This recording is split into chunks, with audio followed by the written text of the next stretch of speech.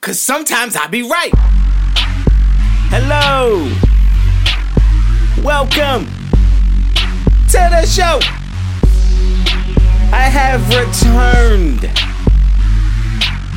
The unquestioned king of the sports podcasting thing has returned. That's right, I am back from my hiatus. I'd like to thank all of you who continue to support even though I was noticeably absent. I appreciate it. I noticed while I was gone, older episodes were still getting some listens, some downloads, some new followers. I really appreciate it. Put a lot of work into all that stuff, so I'm glad even after the fact it's still having somewhat of an impact. Don't want to bore anybody or kind of make anybody lose interest immediately, but I was gone for a reason. It started out, I was working on a home renovation project for my wife, so I missed a week, and I said, all right, I'll be back next week, and then sure enough, ba-boom, doing some yard work, and completely destroyed my back. So I slipped the disc pretty bad. I was laid up, pretty much unable to really walk normally for about 2 weeks. Got some steroids in me. That helped out, but now I finished physical therapy. I'm still out. I'm still not 100%, and I got some follow-ups next week where we're going to be talking possibly having surgery. So that's where I've been. But I'm back now. Listen. Let's intro this thing, man. Welcome back, Cyber Family. I don't remember the intro. It's been so long. Oh, man, this is Sometimes I Be Right. I'm your host, John Farris, reporting live from Trash Can Studios. As always, joined by my co-host, Wally. Say what up, Wally. That's right, the whole gang is back together. I am reporting live from Trash Can Studios. There have been some upgrades to the studio space. I am now no longer sitting in a squeaky chair. I am now lounging back pretty comfortably on the couch. Yep. You guys will be seeing soon. I got some announcements to make at the end of the show. We'll save that for the end of the show. Listen, I've noticed while I was gone, man, I was paying attention. I was listening to stuff. I was watching stuff. And I was seeing stuff happening. And trust me, man, I wanted to jump on here and say a bunch. But, man, I couldn't sit comfortably. You know what I mean? Then I had just so much stuff going on and dealing with all that stuff. I wasn't in the right headspace to sit down and record a podcast. So I figured rather than give you guys some garbage, I'll wait until I'm doing good. And so I feel like today is that day, ladies and gentlemen. I have returned. And you know what we're going to start with?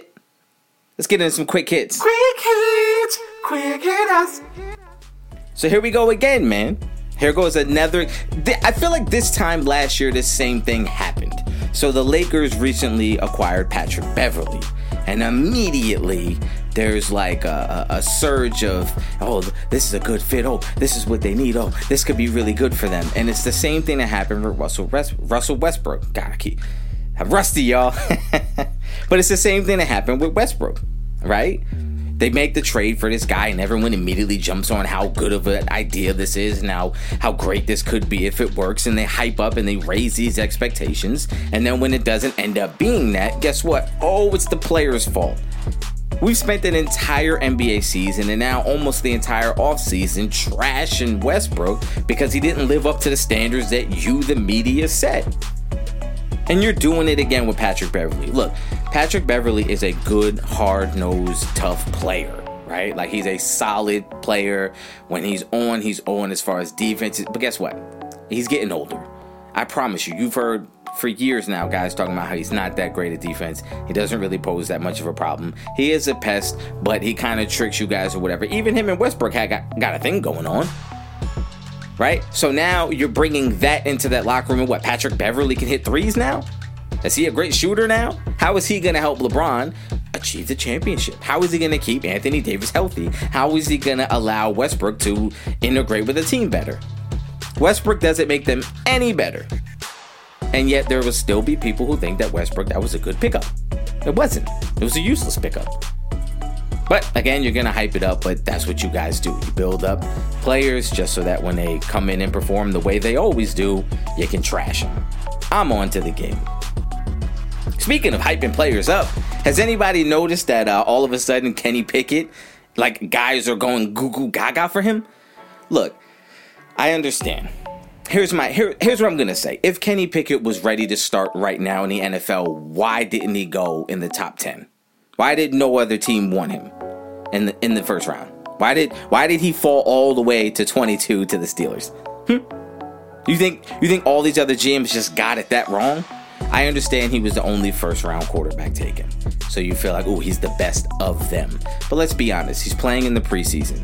Okay, he's playing against guys who might not even make the team, or if they do make the team, they're certainly not going to get any playing time unless there's some injuries. So he's going against third stringers. And number two, the biggest key of it is they're not game planning for him. The defense is not trying to do things to stop him. They're going out there with a base defense. It's super simple for an offense to see. Like, there's no game plan against him specifically. There's nothing in play for it to stop him. Why are we doing this again? Falling into the trap of a guy performs well in preseason and we all of a sudden want to anoint him as, oh, look, he could really play. We don't know what Kenny Pickett is going to do in the league. Because when the real bullets start flying, like, then you're going to see. Then his deficiencies will come out, and then all the reasons why nobody really wanted to draft him early in the first round is going to come out. Look, he's a good story. He's a great story for Pittsburgh. Went to Pittsburgh from Jersey, semi-local guy. He's their guy. He played at Pitt. He played in that same stadium. He's their guy. I get it. Great story for them. But right now, Mitchell Trubisky is better. He just is, and he should start. And you should put Kenny Pickett on the sideline and let him sit and let him learn. It's that simple. The next thing that happened, and this is like a couple weeks old now, but while Fernando Tatis was rehabbing his wrist, he had surgery on his wrist. If you don't know who that is, I don't know what to tell you. Shortstop for the Padres, really good player, one of the best young players in the league. Actually, the guy that got me back into baseball. Well, he tested positive for PEDs. And the thing that bothered me about it is there was this whole campaign of, oh, the players are mad at him. He's got to meet with the players and apologize. And then they'll see if they can forgive him. And then he had to address the media and apologize. Can we stop acting like we care? Can we stop pretending like we care about this? Oh, you got to protect the integrity of the sport. Let's be honest. We have no idea who, if any of the guys playing baseball in the beginning of time were good guys. They might have all been scumbags. They might have all been involved in some things that you would think are really, really disgusting and horrible and might even get them arrested. But the difference was they didn't have social media. They didn't have the 24/7 news cycle. They didn't have people trying to take them down and trying to criticize their character. We don't know what type of performance-enhancing substances they were using. In the NFL, guys were using Stickum, which is basically putting glue in your hand so you can't drop the ball. Is anybody trying to take away their records or their stats or anything like that? Like, we don't care. We don't care. Let me tell you something. Let me ask you something right now. If you're a baseball fan, would you care? Would you care at all if you found out every single hitter was using steroids? And if you would care, why? Steroids don't make you hit a baseball better. They will not raise your batting average. They will not make you a better baseball player. They don't. There has never been a guy who's taken steroids who became a better baseball player. It has never happened.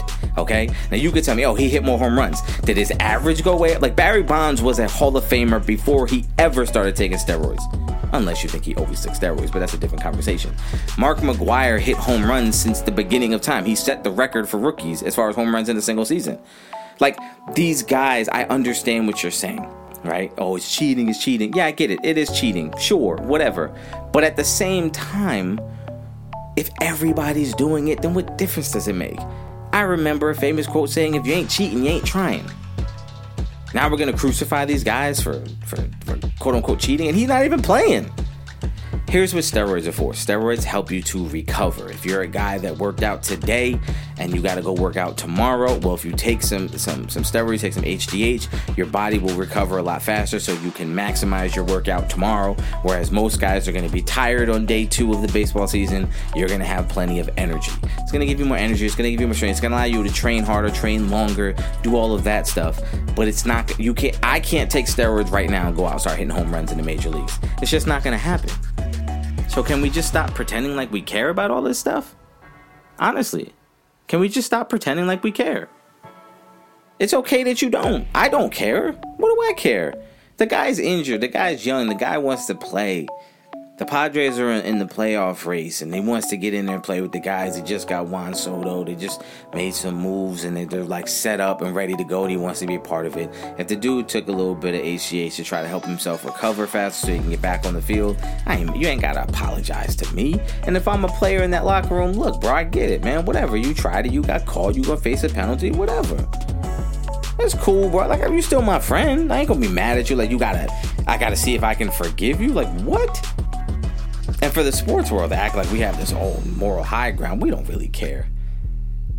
Right? It's the same thing about suspensions in the NFL. We don't care. We don't care about Deshaun Watson and what he did.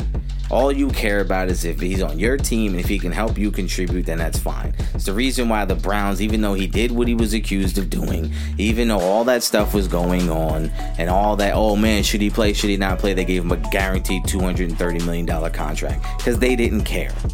They felt like, yeah, whatever. As soon as the suspension is over, you gonna come and you gonna help us win. And that's all we care about. And as fans, those Browns fans are gonna cheer him. And if he was still in Houston, the Houston fans were going to cheer him. And I don't care what team you like. If he went and played for your team and you started winning, you would cheer him too. We don't care. This is sports, man. Sports is supposed to be the escape from reality. If somebody does something wrong morally and you think it's morally wrong, fine. Don't dislike the guy if you want to. But if he comes to your team and you root for the team and you still continue to support and continue to watch and continue to cheer when the guy does something well, then don't sit there and pretend like you care that he did something wrong in the first place. Because we don't. I think the reality is we don't know these guys. I don't know none of these players.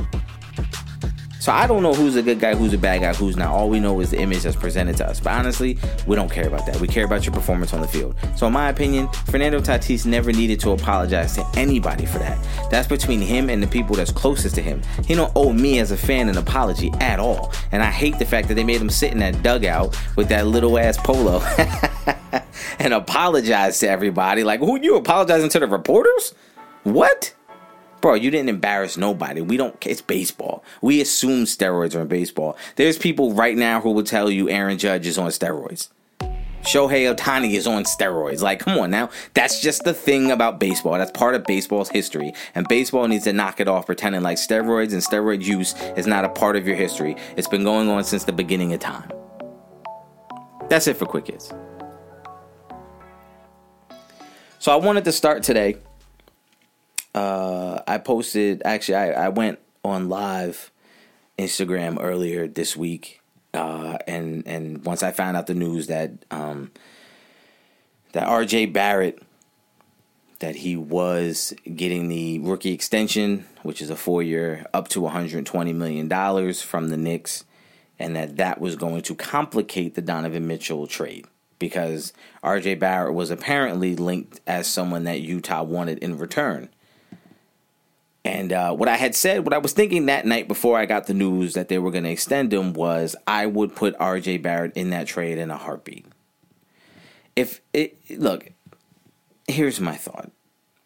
I'm a Knicks fan, right? I've been a Knicks fan as long as I can remember. I remember watching the Knicks and Patrick Ewing and John Starks trying to beat the Bulls, and it couldn't happen. And then I remember them going to the finals in '99 against the Spurs, getting washed. I remember crying after that finals because I was so devastated. And then they have not been legitimately good since. They've had a good year here or there that always ended in abject failure, followed by a season that was absolutely dreadful. Hard to watch even. If you're the Knicks, you need to get out of the potential business. So if they want draft picks, give up the draft picks. Because you're holding on to them for the potential that you might be able to select a really good player. As a Knicks fan, what in the last 20 years through the draft have they shown you that they can do with draft picks? Because RJ Barrett is the first guy signing a second contract with the Knicks in like 29 years. Something crazy, like 20 years, something. So clearly they draft guys who don't stay because either they trade them or they end up being terrible, so they don't re-sign them, or they end up being somewhat good and then they go sign somewhere else. So they have a terrible history with draft picks. So why are you holding on to draft picks? Because you think now you have new management, it'll be different?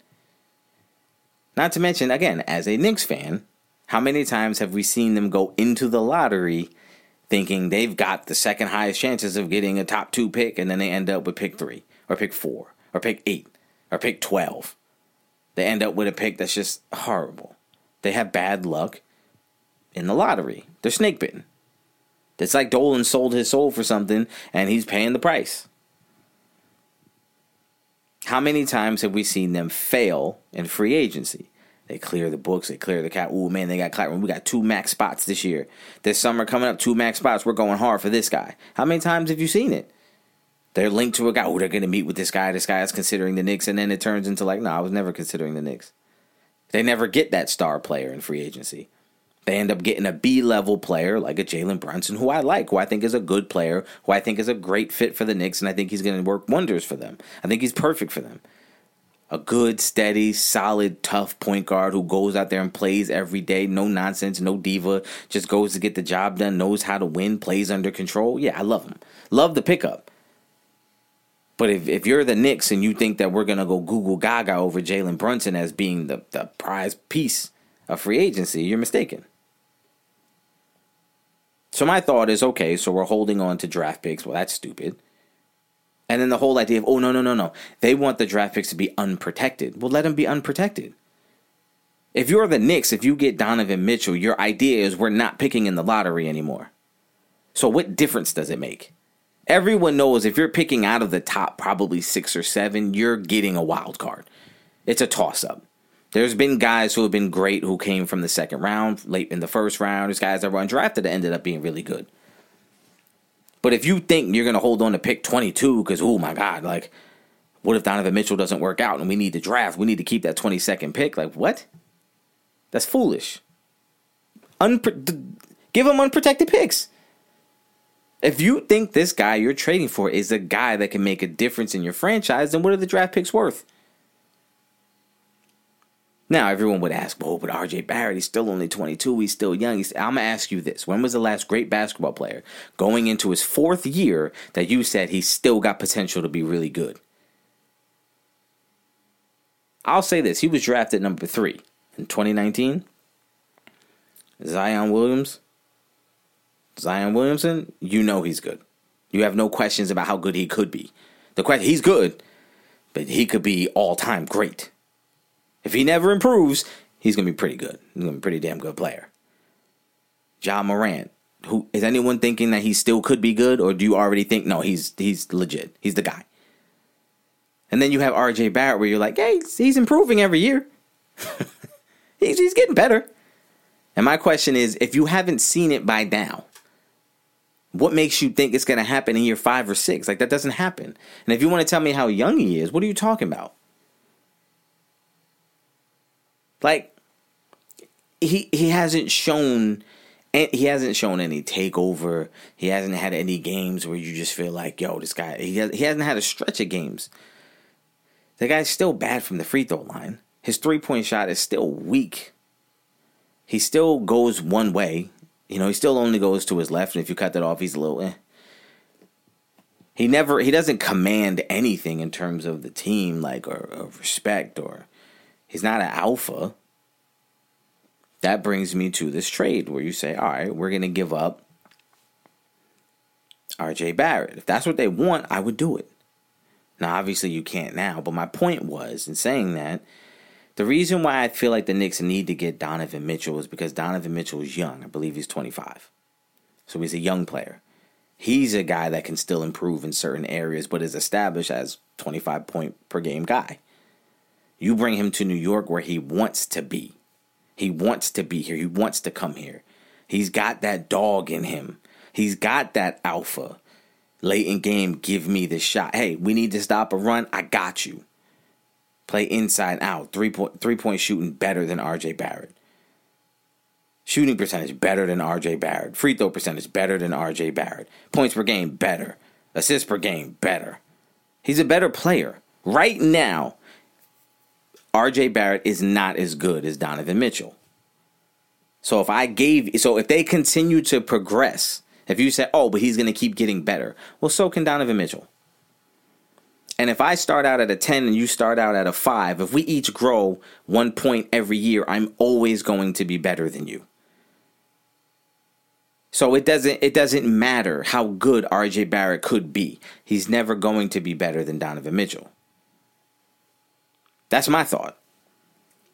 Because I believe basketball is one of those sports where you can come in as a rookie and make a difference.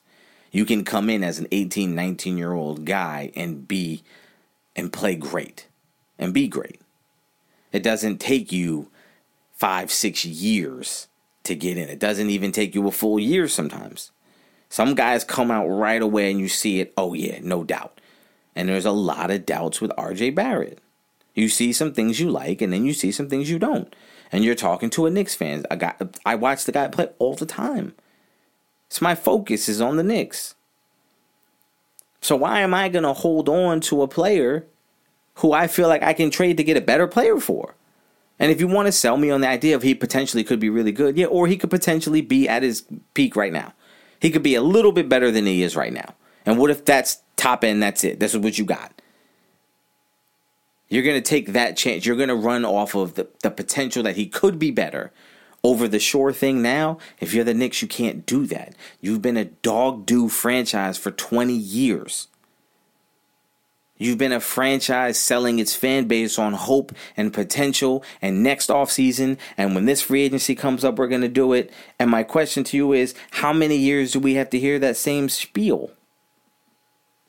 How many years do we need to hear that before you finally come through and make good on one of your predictions or one of your mission statements and say, hey, we've got a solid team and we're going to add to it and build on it, and stop saying we can potentially be better in the future? What about now?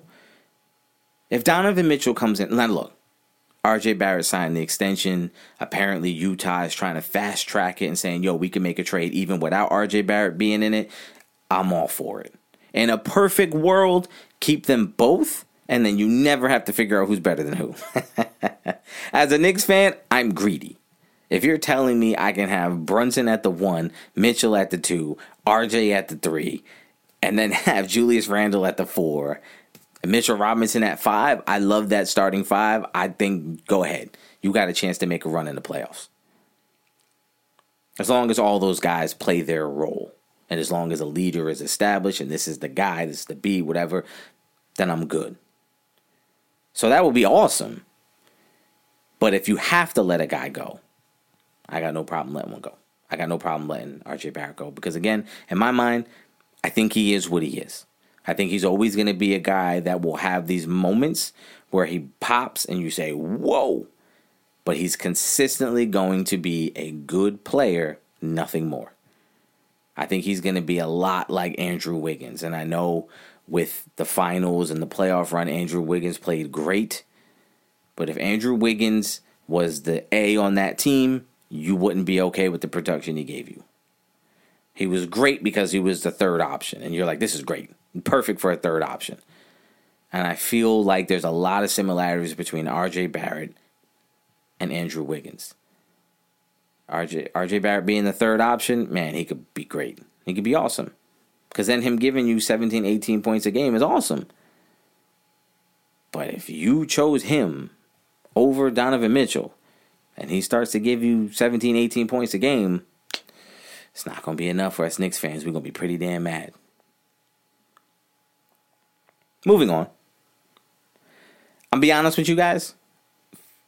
For the rest of this show, I'm going to be talking about boxing. I really dove. The two things I dove headfirst in during my hiatus was baseball. I got really into watching baseball. I watch baseball every night now. I watch every Padres game. And can I just say, watching the Padres, and I know you're probably thinking, the guy from Jersey, why do you like the Padres? I'll tell you what happened. I didn't really follow baseball, but last year, oddly enough, I hurt my shoulder. So I was out of work on disability for my shoulder, and during that time, I started playing the little Nintendo Switch. Now, I'm not a video game guy, but I needed something to occupy my time. We got the kids one for Christmas. So I was like, you know what, maybe to kind of relax at the end of the night, I could play a little game. And I found this baseball game, it's RBI Baseball. It was super simple. And so I started playing it. And I was like, oh, man, this is cool. And I also, at the same time that happened, I got an offer from T-Mobile for MLB. I don't know what it's called, extra innings. I don't know what it's called, but it's where you can watch all the games nationwide on the MLB app. You got it. Watch any game you want. And so I started thinking, man, I know Manny Machado. I've seen Fernando Tatis. I love the way he plays. And so those were guys I would see in passing on like Sunday Night Baseball, whatever. Just have it on in the background. And so I was like, you know what? I'm going to follow that team. The Doo-Doo Brown, that's cool. That's different. I'm going to start following that team. I like a couple players on there. I'm going to start there. But now I'm watching them, right? So I started following them since last year. I've been paying attention, and I'm really enjoying it. I'm back into just loving baseball, man. Baseball is amazing. Baseball is great. I love baseball. Baseball, for me, is one of the best sports because of how difficult it is and how long the season. It's a game on every night. Like, it's amazing. I love it. It's awesome. But that's off on a tangent. My bad, y'all. Rant Man is back. But what I noticed was there's so many similarities to me between the Padres now and the Red Sox of the early 2000s before they broke through and finally won a World Series, which they had a good team, but they always seemed to kind of mess it up somehow or shoot themselves in the foot. And the Dodgers are a lot like the Yankees, where you have a division rival. So the Padres and the Dodgers are rivals, but the Dodgers are head and shoulders above the Padres. And the Padres can never seem to beat the Dodgers. They struggle against them so much, and you could see it. It's like a mental thing at this point. And there's just so many similarities between that team and this Padres team. I'm going to have to really start doing some research and figure out the numbers. But I feel like that's what it reminds me of when I watch the Padres now. They're easy to root for. There's some gritty, grimy guys, some really good players, but they just constantly shoot themselves in the foot. They're constantly like an error here. They're leaving men on bases constantly. They seemingly choke the pitcher. They traded for one of the best closers in the game, and the guy stinks right now. He's got like a 19 ERA and like 3 appearances for the Padres. So bad that they said, we're going to go to closer by committee, and he hasn't pitched in like the last 2 weeks. But you guys didn't come here for that. But that's just something I wanted to throw out there. The Padres right now are the same as the 2002, 2003 Red Sox. So hopefully that means a World Series comes soon. So, I don't know how many of you watch UFC, but I am a boxing fan. And so because I'm a boxing fan, I also will sometimes check out the UFC because when there's like a big event, I just like, for me, boxing and UFC is like the truest form of competition, where it's one guy versus another guy, and they're trying to impose their will on each other, and it's just you. I'm trying to get you to quit mentally and physically, give up and say that I am better than you. Those two things clashing is the purest form of competition, so I love it. So when a big UFC fight happens, I'm like, I'll tune in. I'll watch it. So I watched the Usman fight, and the God, who was he fighting? I feel bad because I'm not like a hardcore fan, so I don't know anything about anyone. I just knew that it was a big fight, right?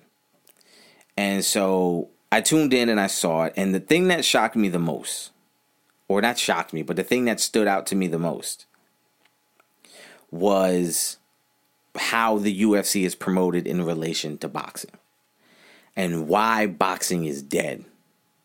And I say dead, I shouldn't say dead. That's a little hard. It's not dead, but it's dying. And the death of boxing, in my opinion, was started by none other than Floyd Mayweather. And I know you're probably wondering, what? Yeah. I know. But, it's Leon Edwards who knocked out Kamaru Usman. And the amazing thing about that was, it was literally like he was getting dominated 4 rounds. Now it's the 5th round, last round. There's like A minute 45 left, and he just kicks Usman in the head. Usman crumbles. Fight over. Knockout. The most improbable, shocking, surprising. Holy cow. No way. Right? And then Leon Edwards is going crazy afterwards. Look at me now, and it's hilarious. It's so funny to me. I thought his post-fight interview was absolutely hilarious. But it's awesome, right? And the thing that was it doesn't matter who Leon Edwards is. It doesn't matter who Kamaru Usman is. What the UFC does is they promote the UFC. They promote the fight card. They promote the event. It's not just about each individual fighter. And hey, do you want to see this guy fight? No, it's hey, this fight is happening and that fight is happening and that fight is happening. And they try to stack the card and they do everything that they can to try to get every fight to be entertaining and to be a good matchup. Right? We want the best versus the best to give you the most entertaining fight. You can only do that when you're worried about the UFC and not the individual fighters. And now I said before that the death of boxing started from Floyd Mayweather, and I'll get into that a little bit. I'm going to break that down in a separate, its own show, because I got to go into deep detail with that. But the reason why I say that is just straight up because in boxing, it's all about the individual fighter. And so the desire of the promoters is to build up each fighter themselves. So they have to put them in the ring with a guy who will make them look good. So you start to build a trust and a love for this person. And so someone being undefeated means so much more in boxing than it does in any other sport. You'll see a guy and say, 30-0 with 26 knockouts. He's really good. Having never seen him before, you just immediately goes in your head, he's never lost. He must be really good. You could thank Mayweather for that. And because of that, because we have to promote the fighters, we know as soon as this guy loses a fight, the interest in him immediately goes away or drops down significantly. Right? So this brings me to the biggest fight, or one of the biggest fights that could happen, because you also have Crawford versus Errol Spence Jr. That's a massive fight. But Tank Davis versus Ryan Garcia. That fight needs to happen. And it needs to happen for a couple reasons. One reason is because it will be a massive fight for multiple reasons, because they both have massive fan bases that are going to watch it. It's also going to be great for boxing because you have the best fighting the best. Two guys who we think are really good fighting each other. We need that. You need that because you're taking two massively popular guys in the sport of boxing who are also popular outside of boxing. Tank Davis can command attention because he knocks guys out. And he's little, he's small, and he's a baby Mike Tyson. You can sell that. It's easy to sell that. So people who don't really follow boxing might tune in and watch Tank fight because they know he's going to do something crazy and knock somebody out. Then on the other hand, you have Ryan Garcia, who people are going to watch outside of boxing because he's got a massive following on social media. So they're going to support him because they like him. Right? So you're going to have massive audience just built in already. But now here's where the problem with boxing comes in and is going to stop this fight from happening. And number one, this is like the mega fight. And once you make this fight and you get this big pay-per-view and this big payday, whoever loses that fight is going to lose a massive chunk of respect from the boxing community. Or at least say, ooh, man, maybe he wasn't as good as we thought. So the casual fans that are going to come watch this fight, whoever loses, they're going to say, oh, that guy, he sucks or whatever. And then you're going to lose half of that casual audience and they're not going to come back. Even for a rematch, they won't come back. They're out. They're out on that guy. Because you spent so much time promoting the guy that his record means so much. That if he has a loss, he can't be as good as that guy because that guy has no losses. Never looking or examining their competition. You know what I mean? But here is why this fight needs to happen. And here is how this fight can happen and 100% change boxing as we know it. Now, you guys know me. I gave you guys a blueprint on how to fix college football. And in case you forgot it, I'll revisit it in another show again as the college football season is upon us. So here is what some people might consider my crazy idea, but I think is perfect. Boxing needs a facelift. We need to change the whole perception and the whole culture of boxing and the way it works. UFC wins fans over because they promote the event more than they promote the fighters. In boxing, promoters push certain guys being great. And they push their competition as, oh, they're great too, but they're not great. They're terrible matchups in the hopes of building a guy up in order to cash out on a pay-per-view. See, every promoter is trying to get their guy to pay-per-view status so they can become a pay-per-view fighter so they can make money or make large sums of money. If their fighter loses, at least they got the payday.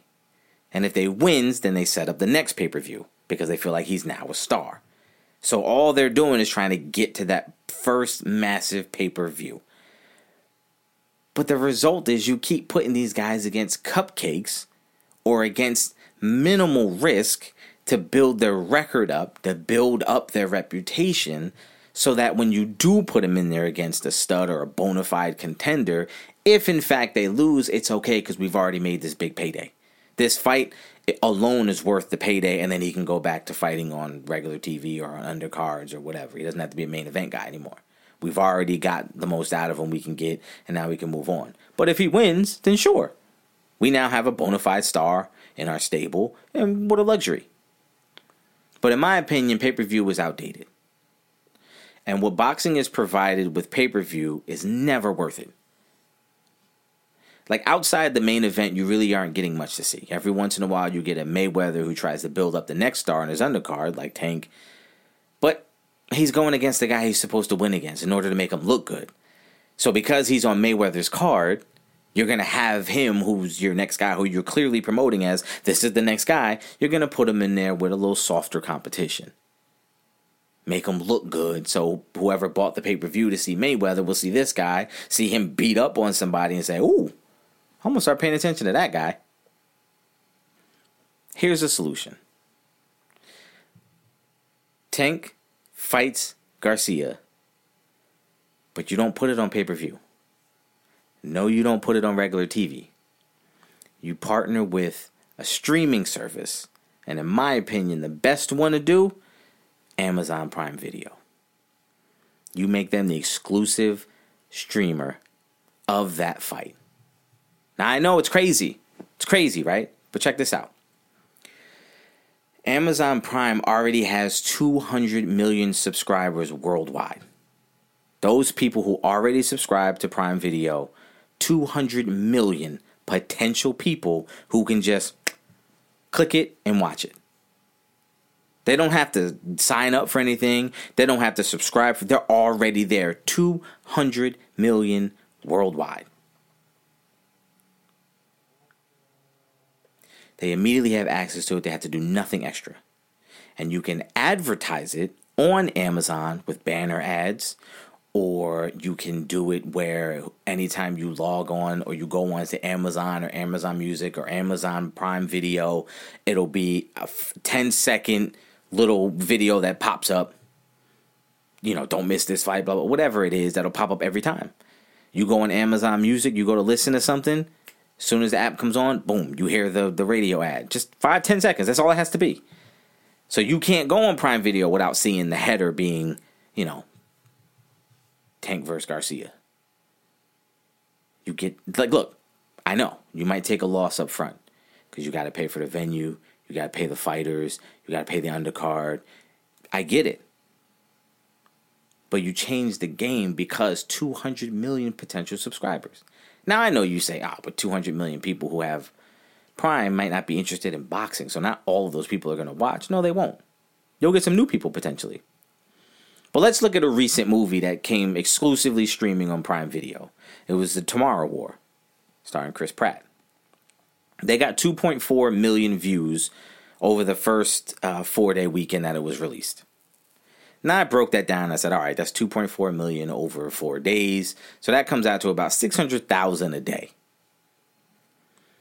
You have a guaranteed at least 600,000 people who have Amazon Prime will tune into the fight. Can you guarantee me on pay-per-view you can get 600,000 buys for Tank versus Garcia?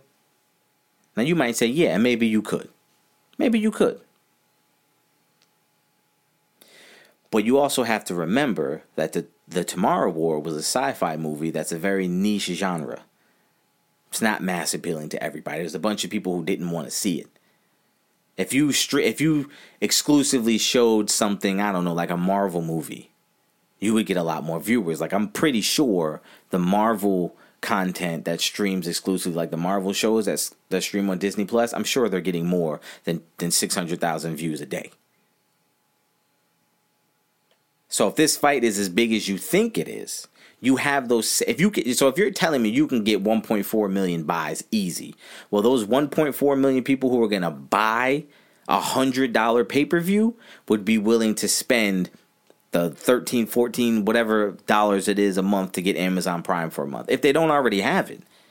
And if they already have it, that's still 1.4 million people who are going to be streaming this fight at the same time, which means what? You can sell ads.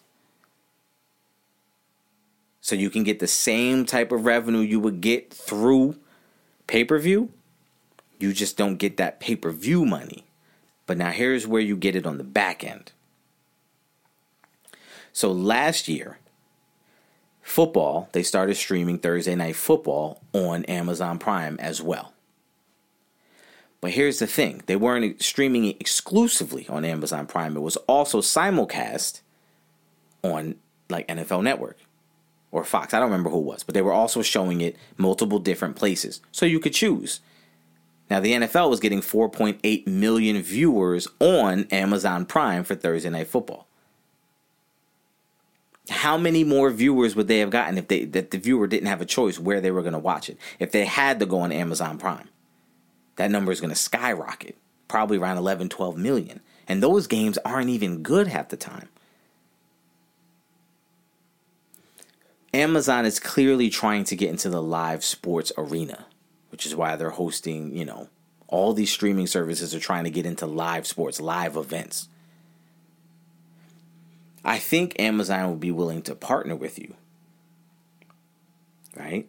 And a way that you can also promote it would be to partner with Prime again to create a show in the vein of 24/7 like HBO used to do, or All Access like Showtime does, where you'd have a Prime series detailing the entire lead up to the fight. Therefore, you have a place that people can go to watch all of this lead up and all of this stuff on Prime, but it's all there, right there for you. Easy access. Again, 200 million subscribers worldwide. There's people in other countries who might not buy this pay-per-view, but they might log in if they think these guys are interesting enough. And if you trust in your fighters and you trust in your promotion ability and you trust them to sell the fight, put them everywhere.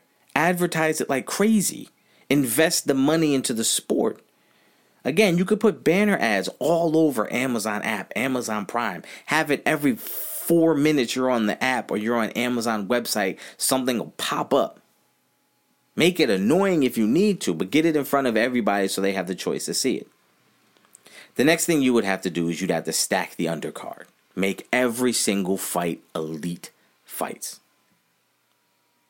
Try to make all of them big name guys. Now cross promote everything. So for example, Tank Davis is under Mayweather Promotions. Ryan Garcia is under Oscar De La Hoya. They have a long-standing rivalry since they fought in like 2007. They don't like each other. They go back and forth. Have it be a Mayweather versus De La Hoya card.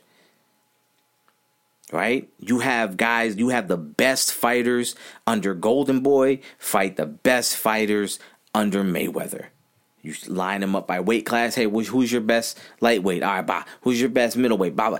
Do all if you want to. Make it a whole big thing about them because you know Mayweather's going to sell a fight, and you know De La Hoya is going to sell a fight. Make them part of the all access, the 24/7, whatever you're calling your Prime series. Make them involved in it as well. You can easily sell this fight. Now, if that doesn't work, if you don't want to go that route, just make sure the fights on the undercard are really compelling, tough, competitive fights. Make them all championship fights. Right? Maybe put like a highly touted heavyweight in there with another highly touted heavyweight and see what they do. Get the guys who have a lot of personality, who have a lot of fire, a lot of gusto, a lot of energy. Get them in there together. Have everyone say, look, we need to put your ego to the side. You want to be a big dog? You want to be a big player in this game? You got to kind of put your ego to the side so we can make the bigger play. The money is an issue up front. I understand because promoters don't want to dish out money for no return. But these promoters have been robbing fighters for years. We've been paying our hard-earned money for these fights. They have the money. There's not a Mayweather is not hurting for money. He could dish out the money to take care of Tank. Garcia, De La Hoya is not hurting for money. Golden Boy is not hurting for money. They could dish it out. And because Amazon Prime is willing to get in on the game, hey, they might be willing to give you some money.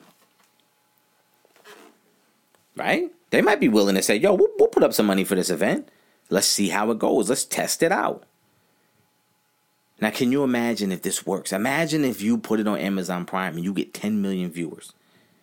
Do you know the kind of ads you can sell? Do you know how much Amazon's going to want to pay you for the next one? Because regardless of who wins or loses, as long as the fight is competitive, you can easily set up a rematch. Amazon might go in on that. And that would be a way for you to completely change the game of boxing and get away from the pay-per-view model. I don't know why we're so tied to that, as if like the only way you could do it. Look, I wouldn't have a problem with pay-per-view if you weren't manipulating me to get to the pay-per-view. There are certain guys who are no good, who just go out there and beat up a bunch of nobodies. Some people think Ryan Garcia is one of those. Goes out there and fights lower level competition so that he looks good and is building up this record and this resume and his popularity, but he's really fighting nobody. And now he wants to go into the fight negotiations thinking he's the A side because he's going to bring all the fans, but we already know he ain't as good as he thinks he is.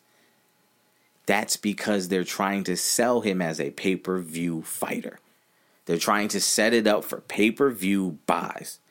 We as the boxing fans are not getting the best fights, because everyone has to protect the zero on the record. The minute you lose that O and you are no longer an undefeated fighter, you can no longer claim that you are great or you are the best or you're the A side, because the fan base only believes in the fighters as individuals and not understanding that, hey, if you fight the best, you might take some losses. All the greats in the history of boxing have losses because they fought the greats. They fought each other. It wasn't until ding, ding, ding, Mayweather that undefeated record started to mean something. That undefeated record started to give you the ability to talk as much trash as you want to. That zero on the record somehow meant a payday for you. Meant that you were the A side. Meant that you were the best. Meant that you were better than anybody else. Because you've never lost. I'm untouchable. Well, the fans nowadays are smart enough to understand like that. We don't care about that record. We care about seeing an entertaining fight. And that's why the UFC is winning right now. Because look at all their champions. They all got losses. Because they're fighting the best fighters in the UFC. And the fans don't care how many losses Nate Diaz has. They know when he gets in there, he gonna fight. And you're gonna get a good fight. And people will sign up and will watch the UFC and will go to the events because they know every fight on that card was specifically designed to be an entertaining fight and to give you something exciting and something to watch and not just have you fall asleep. There's no tricks. There's no manipulation. There's no we want this person to look great so you love them. There's none of that. This guy is going to fight whoever is available in the UFC. There's nobody that's going to sit there and say, oh, no, he's untied. We can't fight him. The promotion is going to be too difficult. It's no. You guys are fighting each other. And whoever wins, wins. And whoever loses, loses. And then we figure it out going forward. We got a new champion. Again, Leon Edwards is the champion. Kamaru Usman, considered to be possibly the greatest of all time, just got knocked out. Nobody thinks he's any lesser. They understand, like, yo, you got caught. It happens. Now, if there's a rematch, guess what? You're going to see it again. And you're going to sign up to watch it to see what happens this time. Because you trust the UFC to give you good fights. You don't trust boxing. If you buy a pay-per-view, you already know. If you bought pay-per-view multiple times, like I have, me and my brothers watch pay-per-view all the time. If you watch pay-per-view fights all the time, you understand. You're going to get the main event is what you're ordering the pay-per-view for. And the undercard, if you get one of those fights that entertains you in any way, you say, that was a pretty good pay-per-view. We need to get rid of that. It's 2022. Quickly, 2023 is approaching. I think Tank Davis needs to fight Ryan Garcia, and I think they need to do it in an unconventional way to draw more interest and more eyes into the sport. Open it up and give us what we want, something that's entertaining, that's exciting, that's interesting, that's new, and change the format of boxing and allow the fighters to fight each other and let the fighters get away from all of these promoters who don't want to work with each other because they're all trying to just get the most money. They're no longer, we, the consumer, dictate who does what. We need to stop. We need to stop buying these pay-per-views. We need to stop watching these fights until we get what we want. And what we want is the best to fight the best. We want the best fights. Give me great fights. And don't sit there and lie to me and say, oh, he's scared. Oh, he's scared. Or he ain't the A side. I don't care who the A side or the B side is. Pay both of them the same amount, then I don't care. Just let the best fight the best. And these every time they've done crossovers, it's worked out great. It's been great. Look at Mayweather Pacquiao. It's great. Like, yeah, the fight was a little underwhelming and the price was $100. So you felt like all of that build up for this, like, it's disappointing. But those two guys were also past their prime. You give us Tank Davis, Ryan Garcia right now, you're going to get the same hype in the build-up that you had for Mayweather Pacquiao, except that the fight is going to deliver much more because these are two guys in their prime who, win or lose, can run it back. And they're not too old. Give us the fights we want, and I think you'd be smart to go approach Amazon and say, hey, listen, what do you want to do? Let's do something. The last topic I wanted to touch on today is something that's been eating at me for weeks. I'm going to say a statement, and then I'm going to define that statement. I'm going to start by saying Jake Paul is a fraud. He's a fraud. And don't worry, I'm going to go in depth and I'm going to talk about it. The statement kept coming up and popping into my head that, man, he's such a fraud. He's a fraud. Because as you guys know, I've had a problem with Jake Paul. I've had an issue. And every time I talked about it, I feel like I just would give a different reason why I had an issue. And I kept saying, man, I feel like I can't put my finger on exactly what my issue with him is. And then I figured it out. So he was scheduled to fight Hasim Rahman Jr. And it was billed as this big deal, and he's finally fighting a boxer, and he's fighting a heavyweight, he's fighting a dangerous guy. And I will admit to you, going into it, had no idea who Rahman Jr. was. And so I did what everybody else did. I watched Rahman's most recent fight. And he looked okay. And then he got knocked out by Tommy Morrison Jr. Is his name Tommy Morrison Jr.? Tommy Morrison's kid. I'm sorry. I'm pretty sure he's Tommy Morrison Jr. Maybe Casey. I don't know. My apologies, dude. Like, I got no beef with you. I just forgot your name. As if he listens to this. Yo, if you listening to this, yo, hit me up, bro.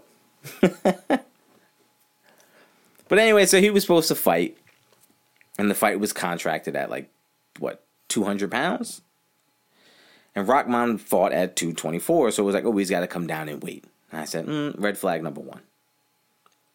Then number two, I saw the press conference, and he was trying to talk trash to him, and then he did his normal thing he always does, where he talks crazy, and then he says, put a bet on it. If you think you're going to win, let's bet. Let's bet.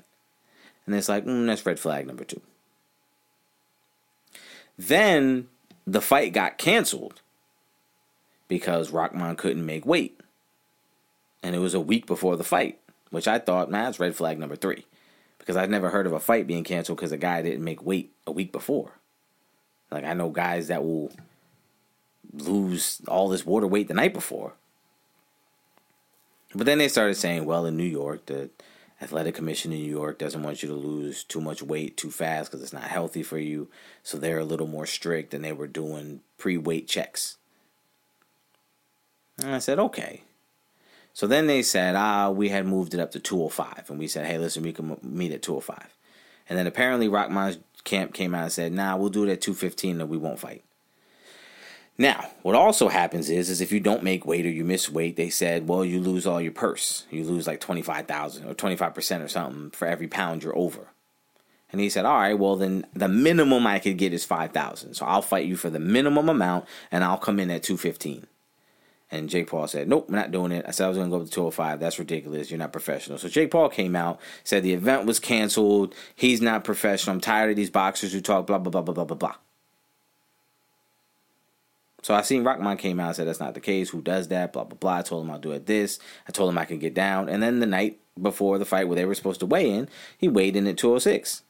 He did his own little weigh-in in his own gym. He came in at 206. So he would have been a pound over the 205 they agreed to. He would have lost 25% of his check, I believe. And then they would have had a fight. And he's saying, that's not what happened. That's not how it works. Who does that? Who cancels the fight? Because somebody make weight a week out. That don't happen. Blah, blah, blah, blah, blah. Then immediately, Jake Paul started challenging other guys. And the guys he was challenging were not boxers. He was once again calling out Conor McGregor, Nate Diaz. He was calling out KSI, who had a fight that was canceled. He called him out. He said, oh, your fight fell through. Mind, I'm available. I'll come right now. Let's fight right now. Unless you're scared. Red flag again. And I started thinking, why? What is it? What is the problem I have? And I kept coming back to, he's a fraud. Then you start hearing things where, Dana White and Joe Rogan and people who are on the inside who know, said actually what happened with the Rockman fight was they couldn't sell enough tickets. They hadn't sold enough tickets a week out, and they knew they were going to come in way under what they wanted to. They were going to end up losing money on the event, so they just canceled it. That's believable. I think that could be it. I think it was a multitude of things. But I find it interesting that the one boxer he was going to fight who posed a legitimate threat just based off of sheer size and experience, as well as someone who's relatively young still, like Rockman Jr., I believe is 31? 31? Not old guy. And he wanted to fight you, and he sparred with you. So he's already taken your best punch, and they've released the footage, and come on, it looks like what you think it would look like. It looks like a guy who's sparring, trying to give him some work, trying to coach him a little bit, encourage him a little bit, talk a little trash, get his head, give him some good work. Now, meanwhile, Jake Paul thought he was winning the fight, and they're like, bro, we're not even fighting, we're just sparring. I'm just giving you jabs, I'm giving you open looks. I'm doing my job to help you. This ain't a fight. If this was a fight, it wouldn't go down this way. But, again, Jake Paul's a fraud. So this past weekend, KSI had an event, and if you don't know who KSI is, he's a YouTuber, a musician, and he's also a guy that boxes. He's the guy who I would say is one of the guys who really kicked off the YouTube boxing thing. He fought Logan Paul as like the first big one that was on DAZN that I saw, and was like, who are these guys? Not realizing they were just YouTube guys. And then, Jake Paul fought on the undercard against Anderson Gibb, and it was like a big event. And it was kind of like the real kickoff to this whole thing. So he had an event on Saturday where he fought twice in the same night. He fought one guy to open the card, and then he fought another guy in the main event. Now, the interesting thing was, every bit, I watched the whole thing. Unintentionally, I watched the whole fight card. And every single fight was fun. It was funny. These guys are clowns. Some of them aren't very good, but like they're all relatively close to the same skill. So it was just fun to see. It was fun. I had a lot of fun watching it, and I would be excited to watch the next card. But I realized the key thing. None of them were calling out professional boxers. None of them were calling out professional fighters. They were calling out other influencers. Other guys in that space that they could fight. They didn't step out of pocket. They didn't start going too crazy. They called out other influencers. Other YouTube guys. And to me, that's where the fraudulence of Jake Paul comes in. Jake Paul made a massive mistake. He miscalculated this whole thing. I believe in my heart that Jake Paul thought when he started boxing that if he could ever get to the point of getting in the ring with a guy like Canelo Alvarez, that the world would get behind him and say, how is it possible that this kid who started out on Disney, that started out on YouTube, is now in a championship fight against one of the greatest pound-for-pound fighters of all time? How did he get this far? It's like a rocket. It's a feel-good story. He thought he would be America's darling. The problem was nobody likes Jake Paul to begin with because of the way he comes across is, I want to be the bad guy. I'm brash. I'm bold. I don't care. Blah, blah, blah. I talk trash.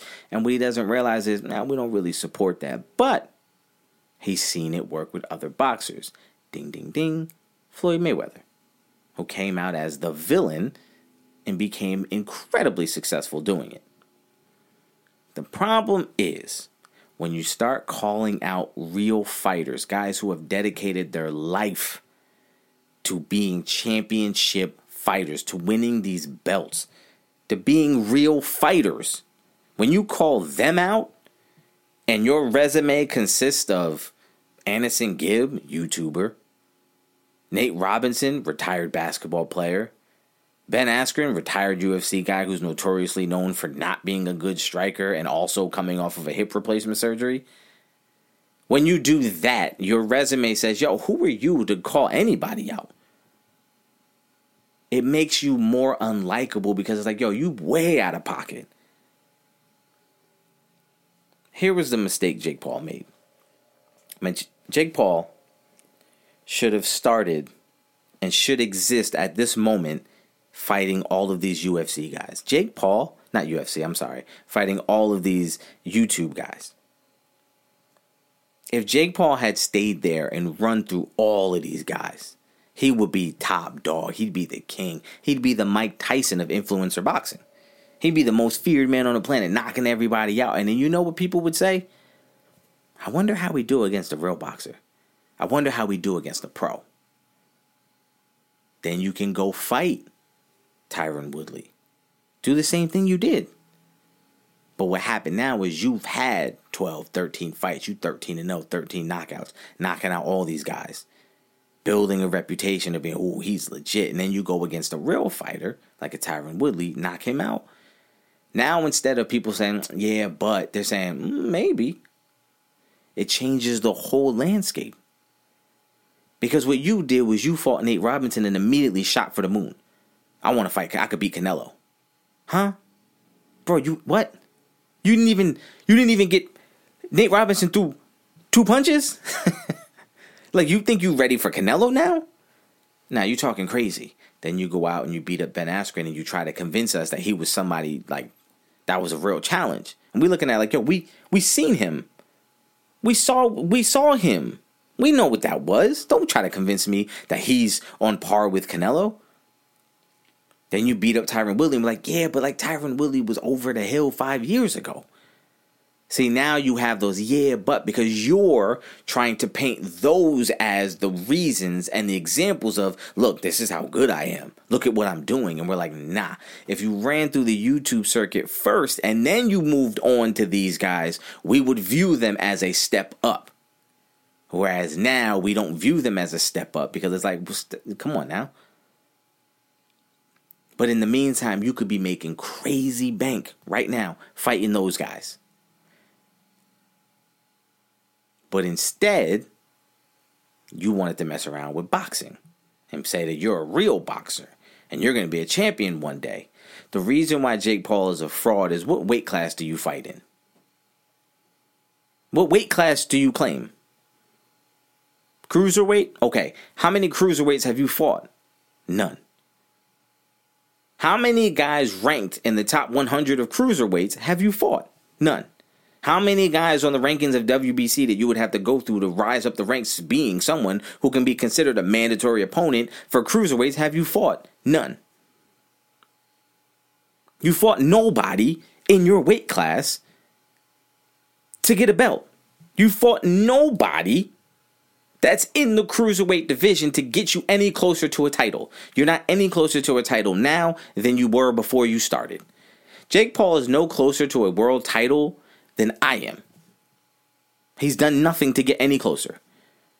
But yet you want me to believe that you're a championship caliber boxer, that you want to be champion one day? Fraudulent.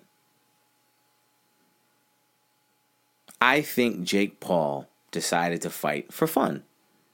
Jake Paul is an athlete. They were athletes. Him and Logan Paul, both good athletes. Played sports in school, great athletic ability. They stay in shape. I think boxing training is cool. I think anyway, if you've ever trained in boxing it's cool. It's cool. It's a great way to work out. Right? And you feel better, but you build confidence that you can kind of do some things. You feel cool when you shadow boxing. You feel cool. We do. We do. We seen Rocky.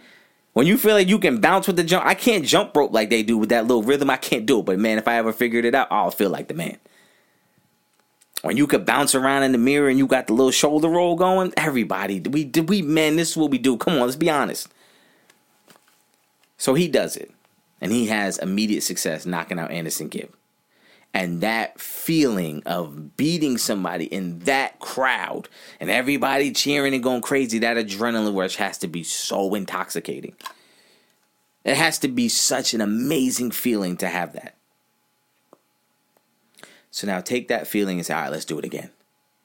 And the next challenge you get is fighting on the card of Roy Jones Jr. and Mike Tyson.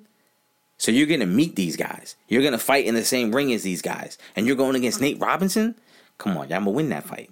And you win that fight. And Snoop Dogg is there commentating. And it's one of the most hilarious moments ever. And it's this instant meme. And you're this guy that now everybody knows. Did you see what happened to Nate Robinson? Oh, my God, that's unbelievable. Blah, blah, blah. Now you're a talking point.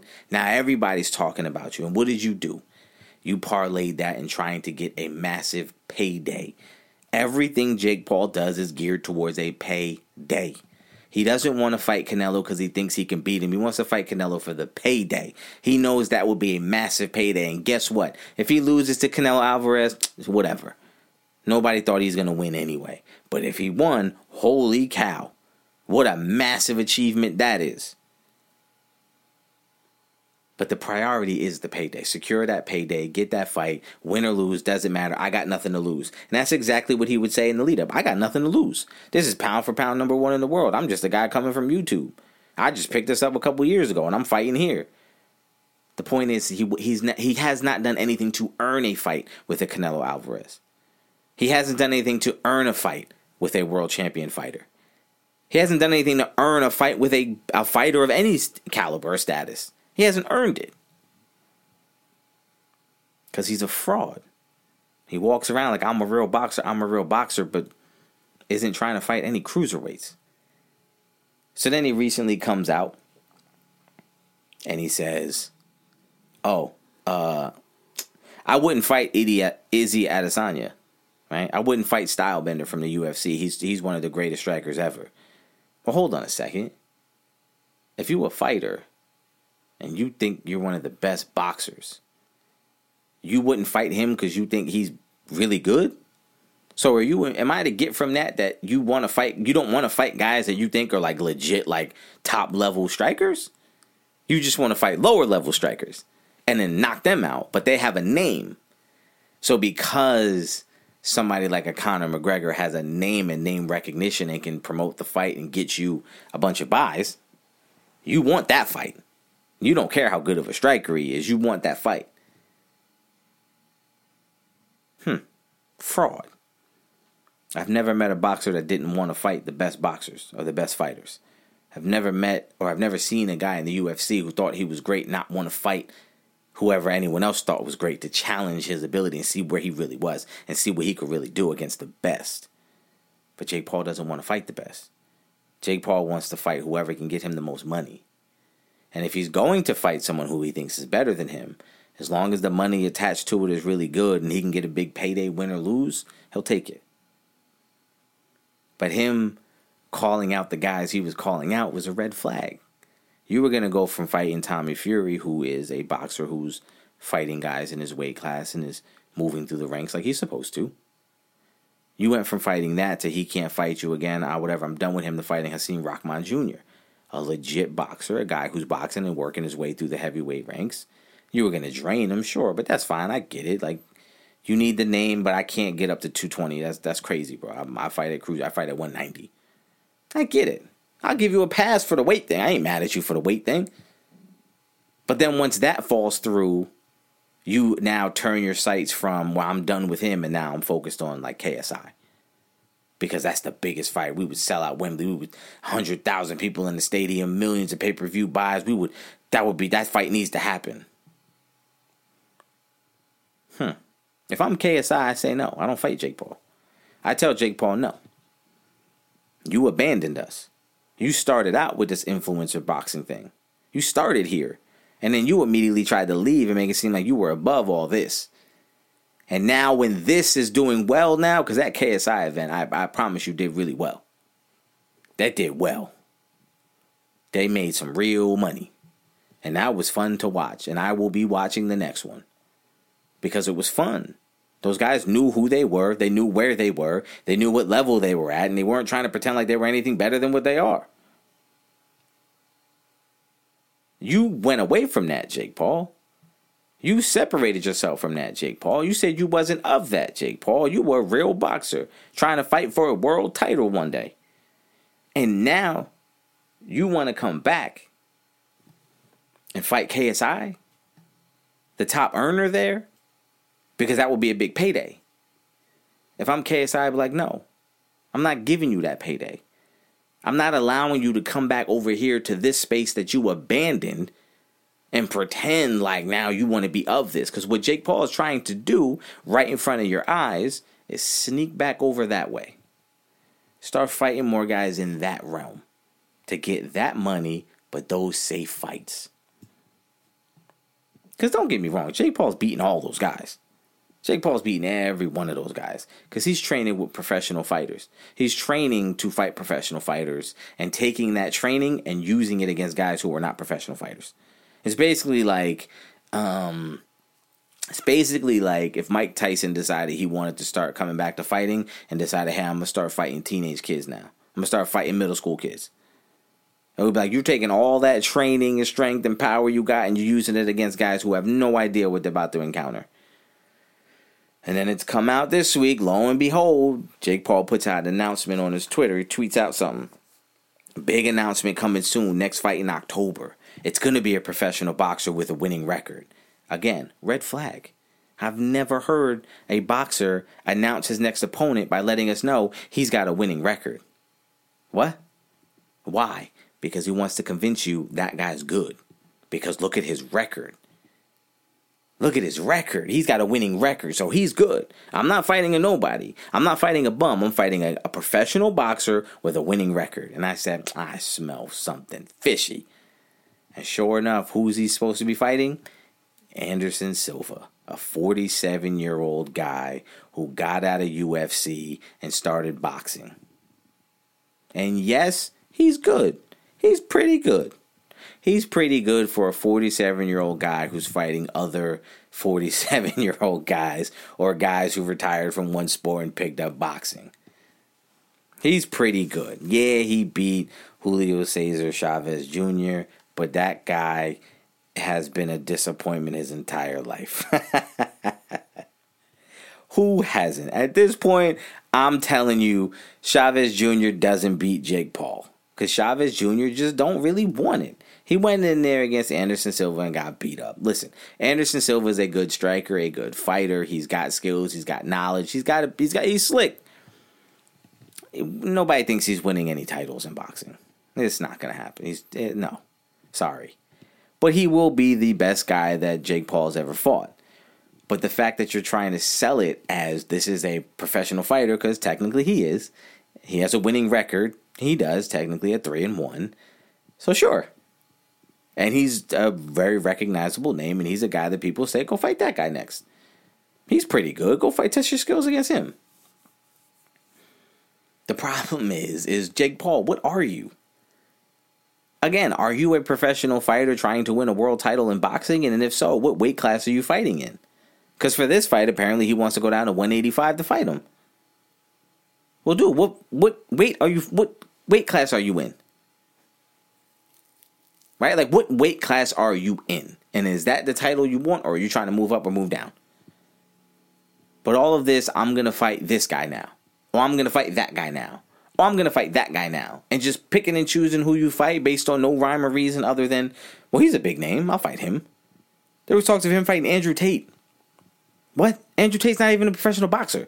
So he's got to register, and this is going to be his pro debut, and he's going to be fighting you. And are you fighting him because you think he's the best? You think he's someone to challenge you? Or do you think he's someone who can get a massive payday because he is the it guy right now? He's all over the internet. You can't go on the internet without seeing Andrew Tate. But why do you want to fight that guy? That guy's not he's not boxing. Because he's a fraud. Because Jake Paul's in it for the money. Jake Paul was a rapper once too. He gave that up. Jake Paul walked away from YouTube too. Gave that up. Because once he gets the money he wants, then he moves on to the next interesting thing. I have zero doubt in my mind that one of two things is going to happen. Either A, Jake Paul's going to lose. And then he's going to take a step back and not really, this really isn't worth it.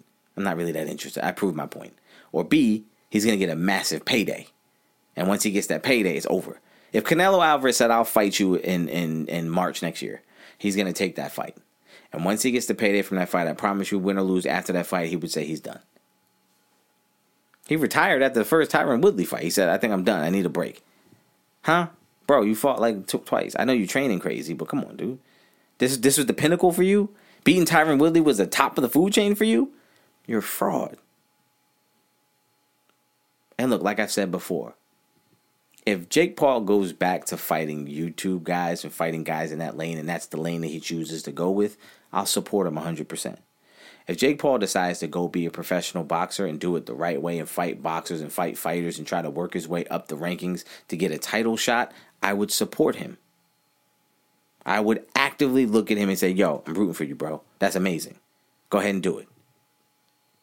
The problem is Jake Paul isn't committed to either one. He keeps bouncing back and forth depending on what's going to be the biggest payday.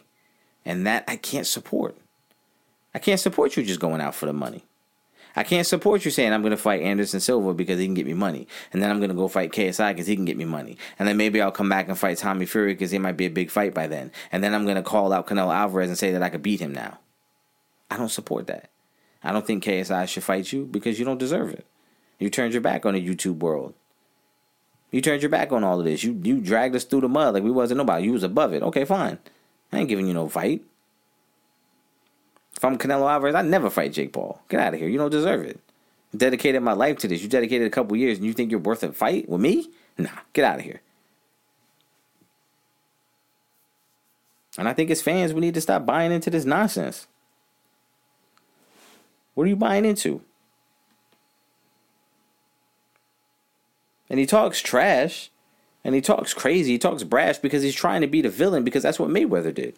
He wears every piece of jewelry he has to the press conference. He walks around with a stupid belt that he made himself. He didn't even earn the belt that he got. He made a belt himself to make himself feel like he earned it. Come on, get out of here, man. And he tries to just be like Mayweather because his thought is, hey, all press is good press. If you're watching me to watch me lose, at least you're watching. Buy the pay-per-view. Nah, I'm out. Not doing it. See, I think Logan Paul did it right. Logan Paul came out, fought KSI, and it was like, oh, I'd love to fight again. But he wasn't calling out anybody. And then Floyd Mayweather and them, they started negotiations, so we started that process of being like, well, I'll talk trash to Mayweather because I want to see it. That'd be great. That'd be amazing. And for him, again, he showed a lot of respect after the fight. And he was, I think, more amazed at the fact that, like, I can't believe I was in there doing that.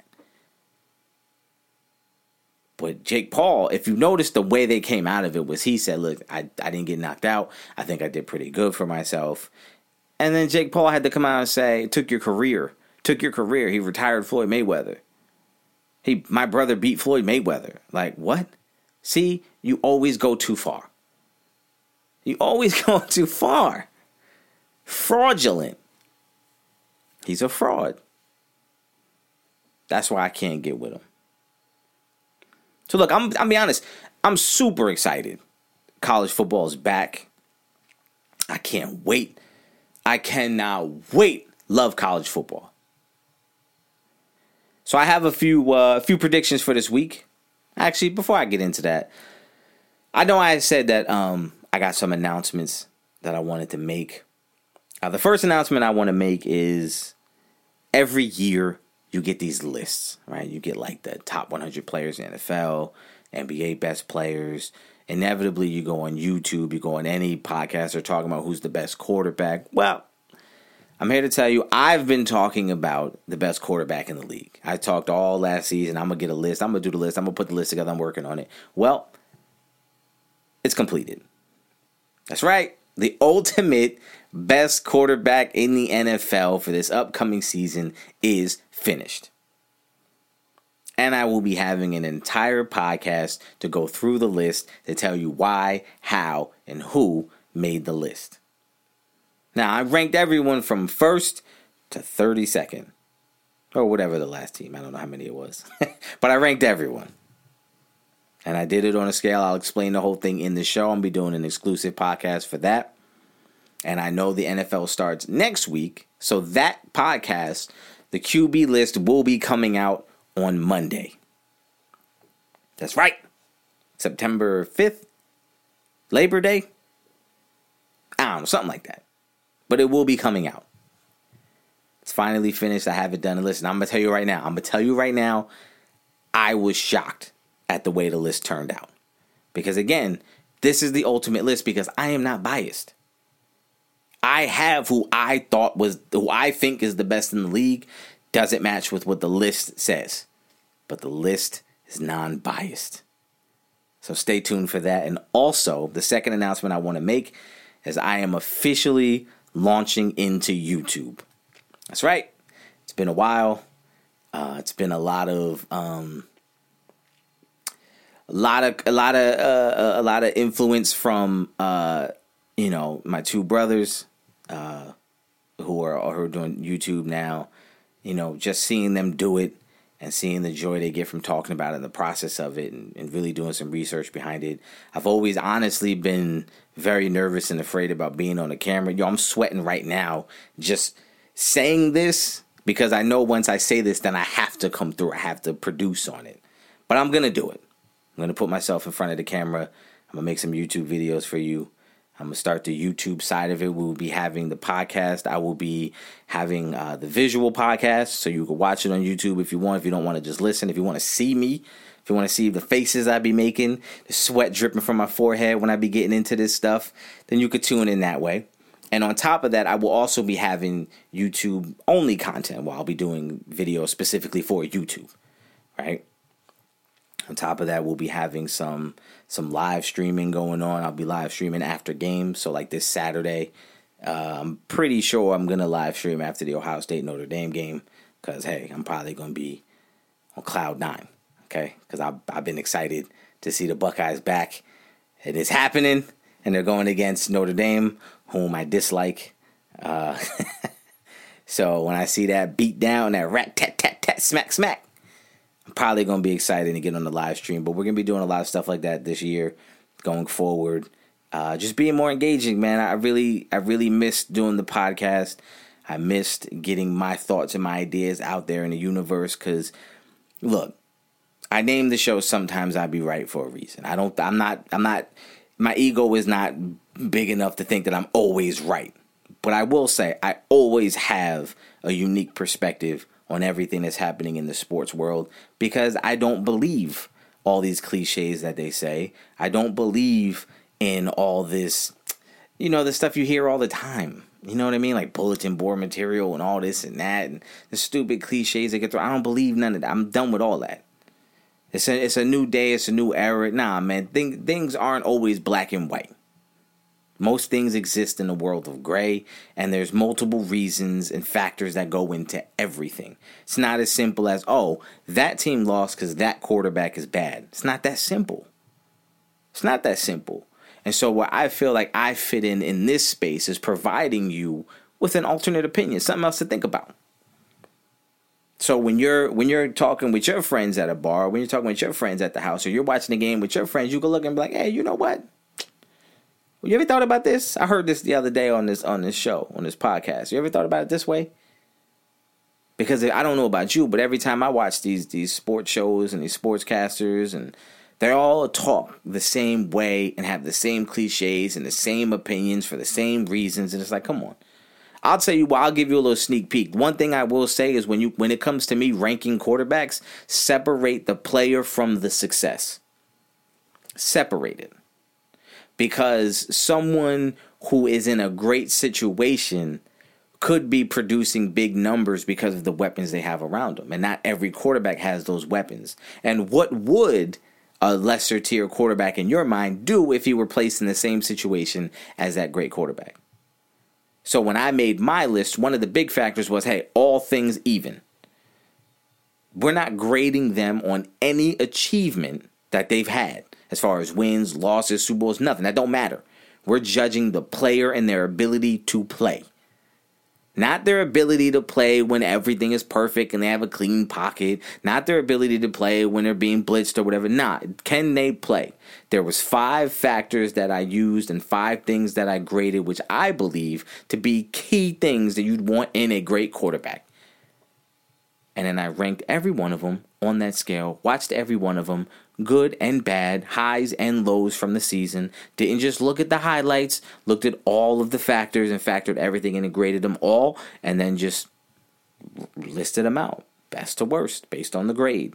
Not based on what I thought, because trust me, there's a lot of guys who I think would be higher on my list than ended up being on my list, oddly enough. But I put this list together, but this list was bigger than me. The fact this is an objective, I swear to you, I promise you, a completely objective look and grading system to grade these quarterbacks on. So that'll be coming on Monday, so just a couple days. Look out for that. I know this podcast went a little wrong, but that's my time, y'all. Look, I had a great time this week. I feel so good to be back. Listen, I know this podcast is going to be a little rough around the edges. I appreciate y'all sticking with me, riding it out with me. I love y'all. I appreciate y'all. I am back. I am back. I'm committed to this. I never stop being committed to this. It's just, sometimes life happens. You know what I mean? Your body breaks down a little bit. I'm getting old. I got to take care of myself. I got 2 kids. I got the wife. You know what I mean? Like, things happen and time can get away from you pretty quick. And before you know it, you say, hey, this is recording day. You know what? I'll record later. And then later becomes 2 weeks. You realize you didn't record. But I'm back.